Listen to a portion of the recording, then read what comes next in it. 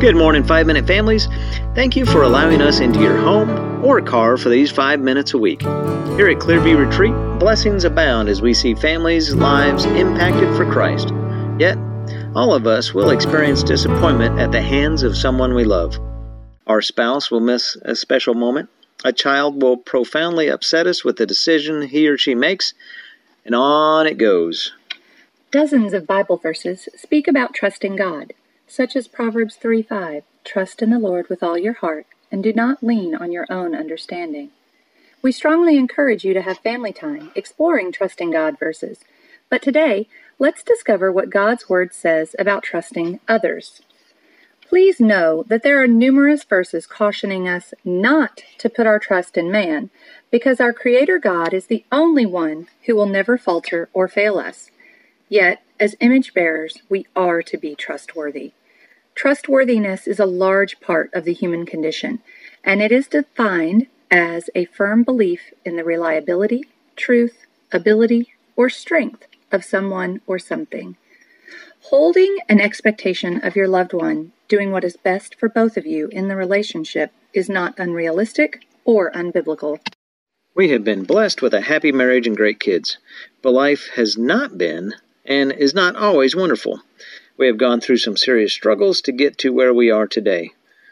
When trust broke down in our marriage, it was not an easy or quick fix. Here are some verses that directed us in trust. Proverbs 31:11, "The heart of her husband trusts in her, and he will have no lack of gain." 1 Corinthians 13:6, "Love does not rejoice at wrongdoing, but rejoices with the truth." Proverbs 11:13, "Whoever goes about slandering reveals secrets, but he who is trustworthy in spirit keeps a thing covered." So how does your family handle the anger and hurt from broken trust? 5 things to remember as your family handles this broken trust are: number 1, the one who broke trust needs to take ownership of his or her wrong. Number 2, the hurt person needs to identify what he or she specifically has trouble trusting now. Number 3, take baby steps to reestablish trust by becoming hyper-vigilant, to be completely honest, even with the littlest of things. A young lady once admitted she would even lie about where something was when asked, simply to avoid having to get it.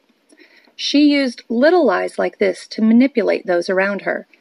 It took her choosing to stop doing things like that for her relationships to begin to heal. Actively listen to the other without trying to jump in to defend yourself. Active listening is a skill we have discussed before on 5-Minute Family. Number 5, engage in mentoring or counseling as needed. Some folks say it is a sign of weakness to seek counseling or mentoring, but the Bible says otherwise. There are numerous proverbs that direct us to be teachable and gain wisdom from others. Repairing broken trust can take a lot of time. For example, we knew a woman who had an ongoing affair whenever she went out drinking.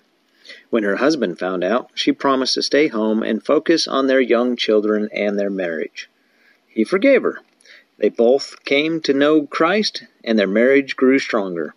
Years later, the wife ran into her former fling and his spouse. They all said hello briefly and went their separate ways.